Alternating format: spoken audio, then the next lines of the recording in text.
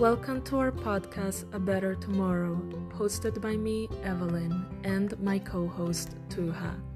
Today's guest is Therese Lundstedt, CEO of Urban Green AB, one of Sweden's leading green tech companies, specialized in green roofs and roof landscaping. On today's episode, we discuss the beginning of Urban Green AB, the definition of green roofs, stormwater management, and the benefits that green roofs provide to our cities and properties.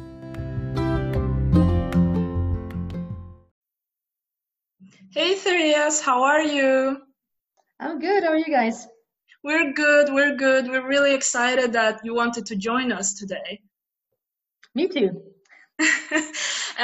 So let's start from the very beginning. Who is Therese? And tell us a little bit more about yourself and Urban Green AB.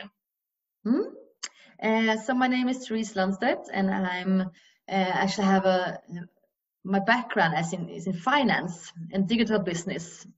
So I've been working in finance for like over 15 years and digital business.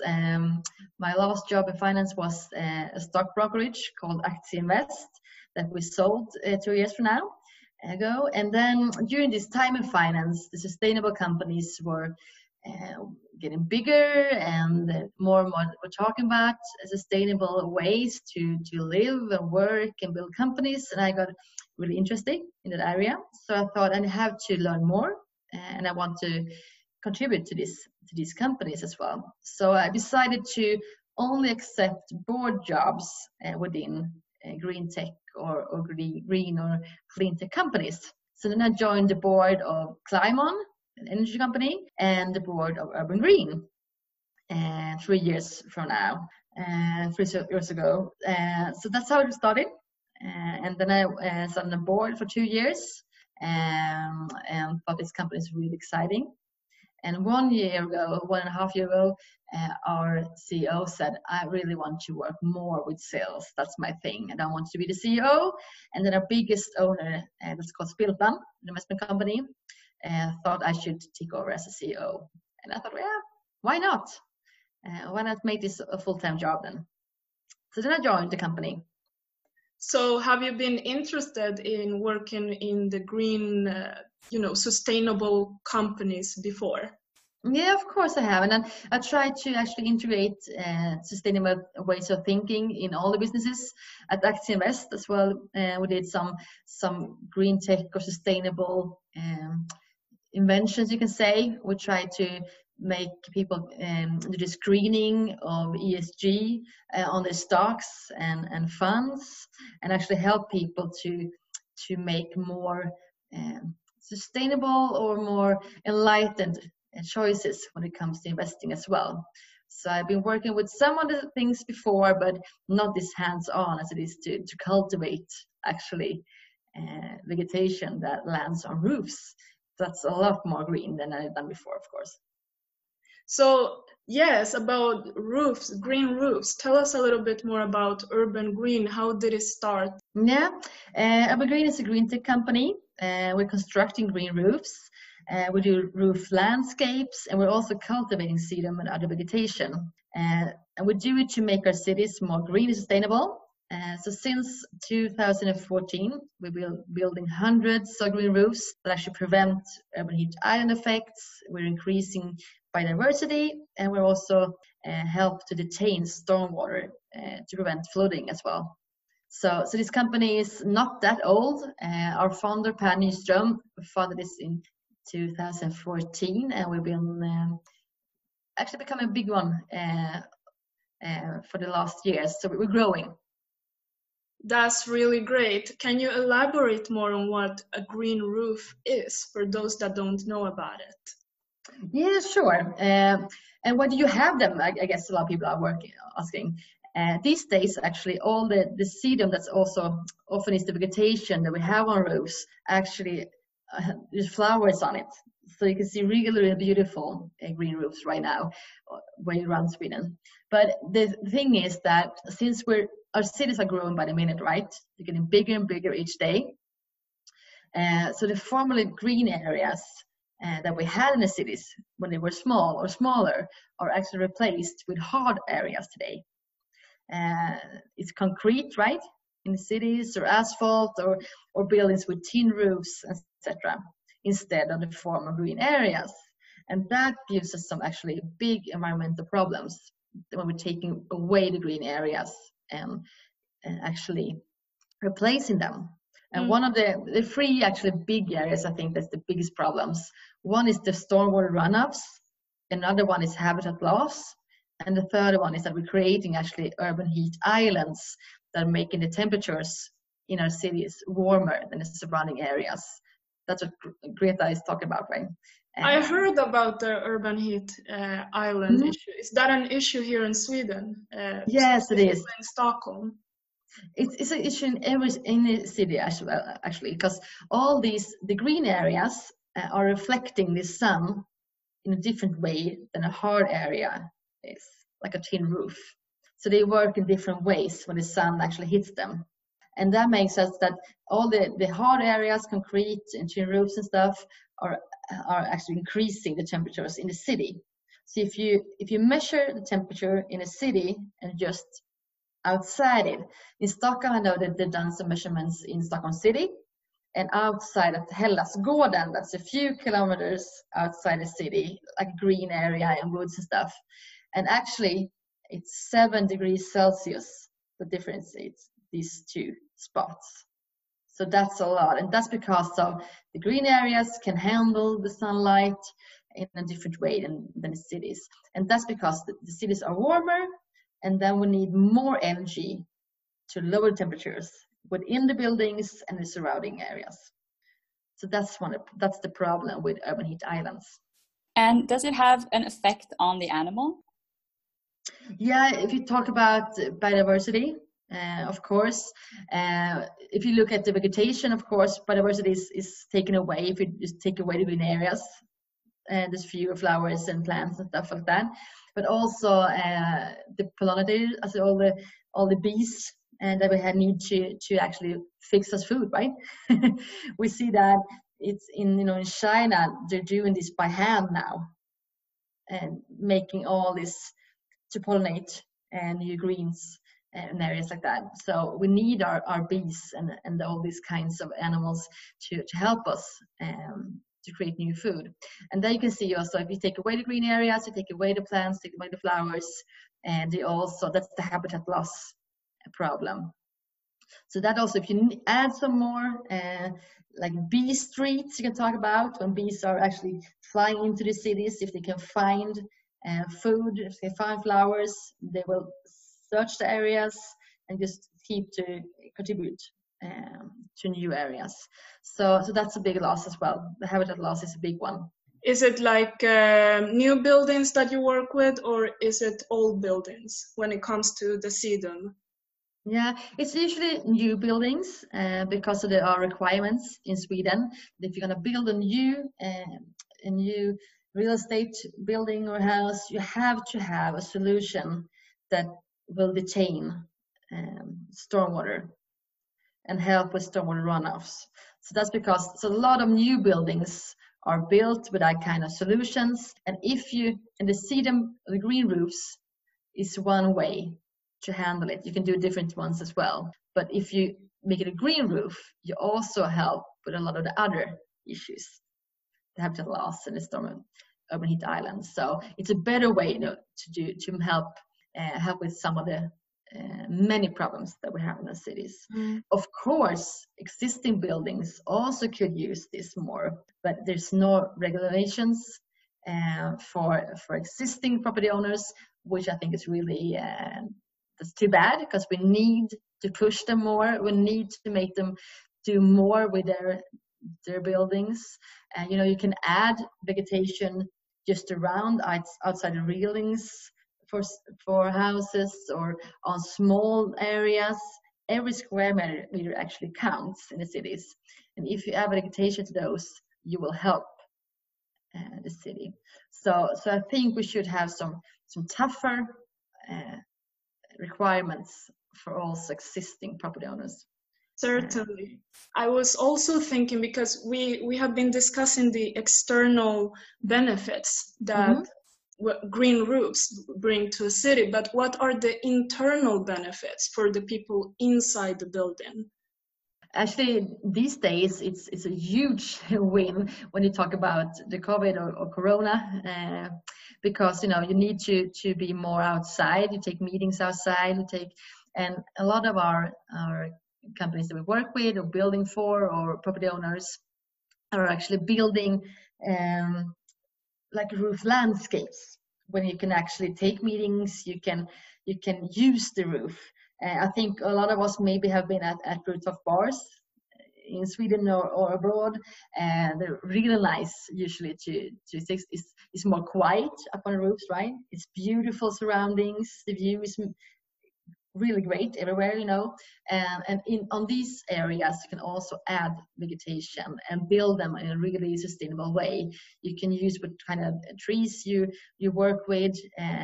You can build ways to plant stuff and add a lot of different flowers that will help them and the biodiversity.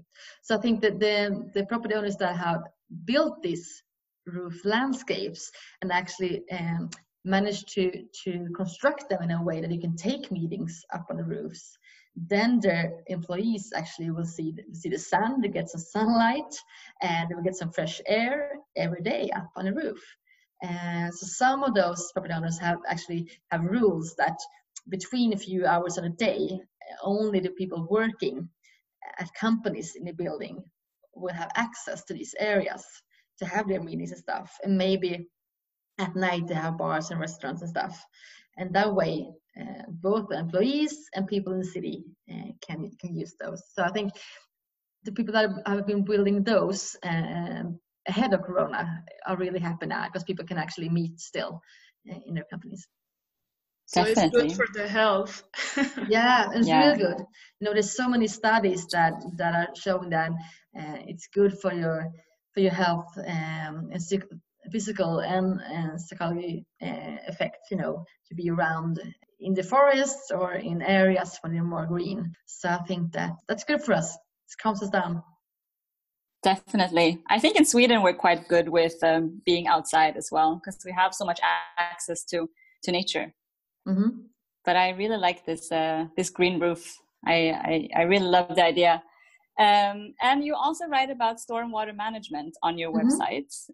Could you please tell us a bit more about what it is and why it's needed? Actually, I got stuck in floodings on my way home today. Oh no! It was such a bad weather, and it was raining, and actually all the cars had to stop.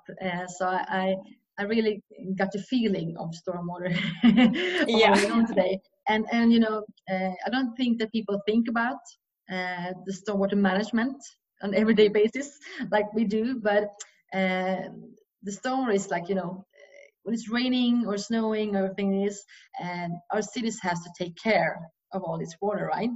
And our cities' wastewater treatment systems, they were built around 60 to 80 years ago, when the cities were smaller, right? Less citizens, more green areas still around, and smaller small cities. And they actually we had not this crazy stormwaters that we have today due to all this climate change. So back then, we had systems that were actually correct for the size of the cities. There were green areas, parks, trees, that took care of some of the stormwater. But today, all these green areas are replaced with buildings, etc. And we're getting heavier rainfalls that actually lead to floodings in cities today. So these green roofs, if you add sediment and these solutions for stormwater runoffs, the sediment aggregation actually can detain the stormwater and will also purify the water on its way to the wastewater systems. So it's helping the cities and the wastewater systems when it's detained on the way down. Okay, so you also work with the stormwater management at Urban Green. Yeah, our solutions, when we build a green roof, the solution is to detain stormwater. And you also have to see that it detains and slows the water down. And how do you plan for sustainable stormwater management in not just Sweden, but frankly in the entire world? I think it's different what kind of rules you have in different countries, different cities. A lot of cities, I think, are working with them a lot, maybe not. So I think that it's an issue. Of course, we're really good at making regulatory changes and try to people follow them. I would, as I said before, I would allow them to put some pressure on also existing property owners to do something to help the cities. Every square meter counts. Just put some vegetation, some sedum on the roofs, whatever you can, and that will help with the stormwater runoffs. And would you say that this is a trend that's like only in Sweden, or have you seen it in other countries? You can see in other countries as well. I went to France last year with my mother and sister. I saw a lot of sedum on bus stops. Wow. Yeah. Paris is a good example when it comes to regulatory changes. Their mayor a few years ago, Anne Hidalgo, she actually put some really tough goals for Paris as a city to be more sustainable and more green. And they did a lot of changes. And so it's, you know, when you see that someone is actually putting the finger on it and say, we have to have goals for this, we have to actually evaluate people in companies in our cities to make a change, things will happen. And I think we have to do a lot of more of that in Sweden as well. But of course, you can see them in New York, you can see them in Paris, and other cities as well. Germany has a lot of sedum in it, a lot of cultivation of sedum. So yeah, of course, it's all around. Yeah, that makes me happy to hear. Yeah. And how about individuals? Is there something that individuals can do that live in these green or in these urban areas? I think that the biodiversity, of course, you can help. Maybe you have a balcony when you can have flowers or plant something that will help them to find their like habitats and food for them, and just to land on. Maybe be a part of a bee street on the way. If you live in a garden, you can also make some bee hotels where they can live, and you can just drill some holes in some old wood and put out in your garden, and that will help them. So I think that, and you know, you can also, a lot of the companies that are selling plants and flowers actually today have signs where it says this is good for pollinators, it's good for bees, like this one more than this. And so I think that you can choose actually which plants you have as well to help them even more. So there is actually a lot of there's a lot of things that you can do. Yeah, and you can have sedum on your roof back home or your garage, and actually a lot of people I think are looking at to do a lot with the sun, use the sun in different ways and energy, and you can actually mix those two different sustainable ways to help. So yeah, a lot to do. And speaking of the sun, this is actually something that I was wondering about, because I mean, we're both living in Sweden and we know the winter is really long and cold. How does your roof deal with, or the sedum, like how does it deal with the coldness and the snow and the winter climate? Yeah, the sedum is the thing that we put on roofs mostly. Oh, yeah. Say that as well. It's small little succulents that are, you know, if you manage to kill all your plants at home, after a few years and a lot of money, you usually go and buy those plants to put at home, right? Like fat leaves, and you don't need to water them; they survive anyway, right? That sedum is one kind of those. And you know, you can find sedum in the wild environment. You find it in the archipelago. You can find them in scratches and stuff, and they can survive anywhere almost. And that's because they're good at detaining water once again. Perfect. So when they get water, they actually saves it in the leaves, and that's why they don't need to get a lot of rain. So you never need to water a sedum roof or green roof. You have to take care of it, to put some mineral on it and stuff like that every second year, but you don't have to do anything else like that. So instead, when we cultivate sedum, we do that here in Småland, where I live right now. We have big fields, and you have to make it given some water. But now when it's up on the roof, so it stops during the winter to grow, and so we cultivate it all year round, but it stops growing, and then when it gets warm again, it still will grow on until the big and beautiful. And it actually gets flowers every year, so it's really beautiful as well. I saw some photos, really beautiful. Yeah. They're pink and they're yellow and they're white, and it's today I was out there at Vislanda, and they were all what was it? Pink flowers all over the field. So it's beautiful. Oh, I love it. And what are some of the biggest challenges that Urban Green has faced so far? I think the big challenge is to educate architects, educate constructing companies, to educate property owners, and make them want to do more, understand what they can do, how can they mix different kinds of vegetation, how can they maintain their idea of a building and still add more of sustainable ways to build them, construct them, and make them want to try new things. We actually have been developing our products a lot. We've been making a new way to actually grow sedum on the spot. We call it sedum miljötak. And that's a good way. Then we get lower or fewer transports to the roof. That's good for the environment. So you can do more, but we have to have customers that actually are willing to try and brave enough to do it, to find new ways and better ways every day to do this.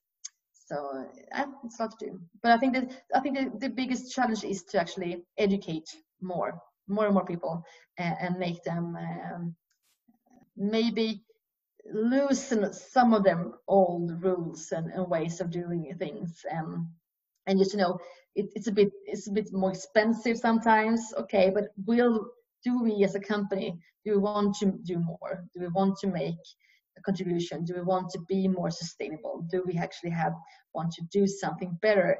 I think all companies have to ask themselves that. And if they do want to do that, they should look around them and do what they can. So how can we as a collective in Sweden, as a country, strive for more green buildings? What do you suggest for the government, for example, to make this happen? I think that as I said before, to put some pressure on property owners, to put some pressure on existing buildings. I think as an individual, you can always, try to put pressure on where you live. In my building, should be a more sustainable building. Otherwise, I want to buy an apartment there or rent an apartment there. If I have a company, where should I put my company? The areas for us to work. What do I ask before I sign a lease? And do I actually ask for better area? Do I need some rooftop areas for my employees to exist someday during the day, because it's good for them and it's good for the environment? I think that we all can just ask some more questions, and maybe be willing to pay a little bit more for quality, for sustainable solutions. If we all do that, I think the customer pressure, it's worth so much more than regulatory pressure. But I think we need both actually to make a change. That's true, because I believe that the misconception that might be with green buildings is that people might think it's expensive, but is it really? It might be more expensive than some other solutions, but it also gives you more. The areas underneath the sedum actually is protected, so that will last longer than if you don't have sedum on it. So you have to look at it, and you have to actually put a longer timeline to everything. If you count on it here and now, it's more expensive with a green roof than a tin roof, almost every time. But if you want to actually count on it for a long time, if you want to count on it, maybe you lower the energy costs in the building, etc., etc., etc. And maybe if the regulatory effects can be that you have to have this green kind of solutions in your buildings, otherwise you get a higher tax or something. Maybe it's, the difference isn't that big. So yeah, that becomes on the account. You get more green points in these BREEAM LEEAM kind of certifications that a lot of companies are following. So it's worth it though. Yeah. And if you build these roof landscapes, you can have bars, you can have restaurants, you can use the area for so much more.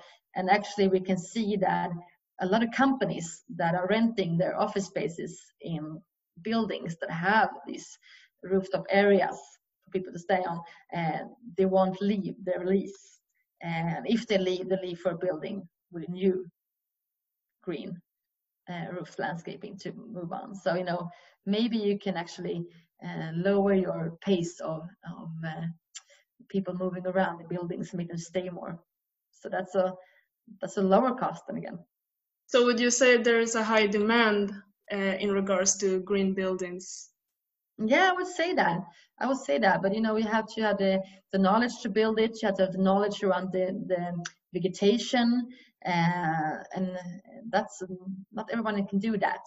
And I think that you can do it in so many ways. We talked about the roofs here. You should not forget about the courtyards. A lot of building areas have courtyards. I went to a beautiful courtyard in Hyllie in Malmö a few months ago that had these houses where they have the waste areas or waste houses that we usually have in courtyards, and they had surrounded that building with wires, with plants that would serpentine their way up. So much more beautiful, right, than waste house in the buildings. A lot of them have wires from their balconies down to ground.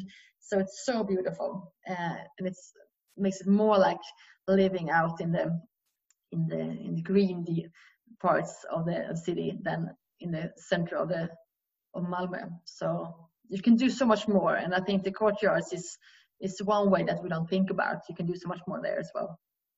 Yeah, and it gives it so much more life, I think, just seeing like wild, flowers and greens. Yeah, and parking houses, you have so many areas in a city where you can do this on. It's a little bit heavier, so the construction have to hold this and manage that, but usually you can do that. Yeah. And how does urban green contribute towards the sustainable development goals? In many ways. We talked about some of them, lower the temperatures, handling the floodings, purifying water.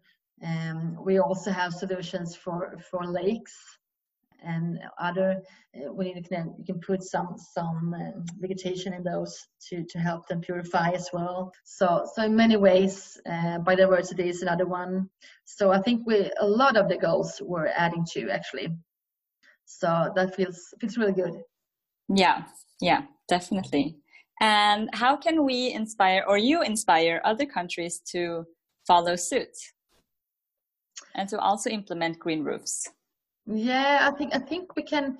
I think we have to make more of them. I think we have to find new ways. We have 12 roofs at Arlanda Airport that have this Zero Miljö talk, the patented way to build cedar roofs that grow on the spot. I think to actually show those as well, not only the rooftop bars, but to show these boring areas, how good it can be, how much you can contribute as well. So I think we have to make company talk to each other, put some pressure on that. And I think that we have to talk to each other when it comes to European Union and in sustainable goals, and just to add some good examples. I think a lot of people would do more if they know what to do.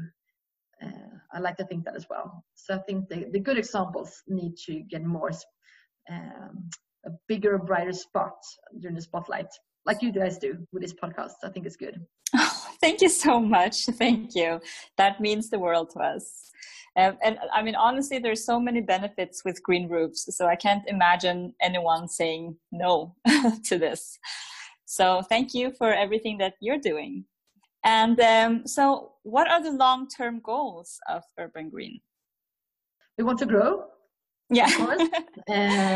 You have a finance girl as a CEO now, so I want to grow. No, but I think we want to grow, and we want to find new ways, as we've done before. Our founder, Per Nyström, is a genius, a green genius, and he's taken the company until today with all his product developments, and we have to still manage to take the company into the future, and don't be afraid to look into new solutions, and dare to try new things, test new things, find better ways to do things. We have to look into transports even more, put pressure on that. We have to help our architects and construction companies to find new ways. If they have a way to do something, or you can also say, don't do that, do this way instead. And a lot of people are actually making us do that and let us in this process.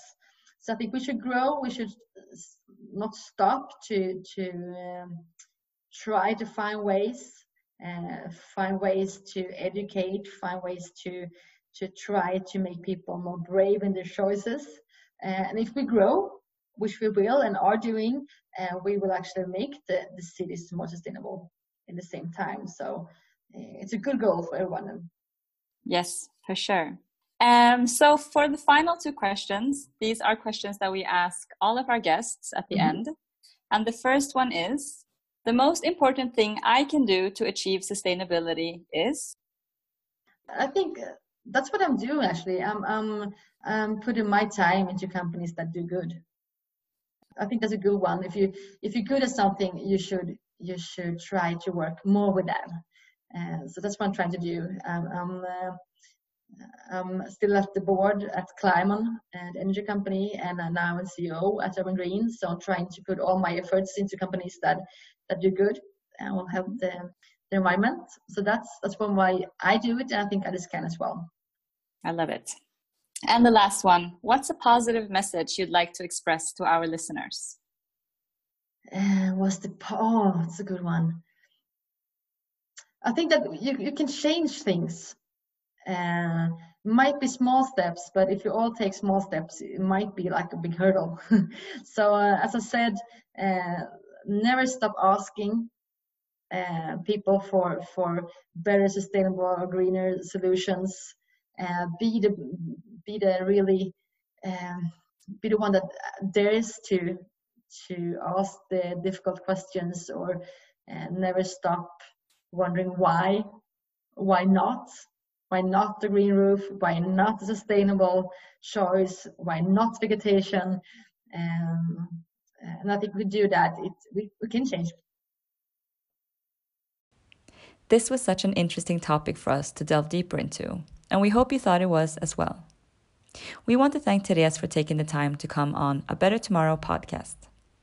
If you want to know more about Urban Green, you can find them at urbangreen.se or on Instagram, urbangreen.se. If you enjoyed this episode, don't forget to subscribe to our channel so you'll be the first to know when a new episode is out. See you guys next week.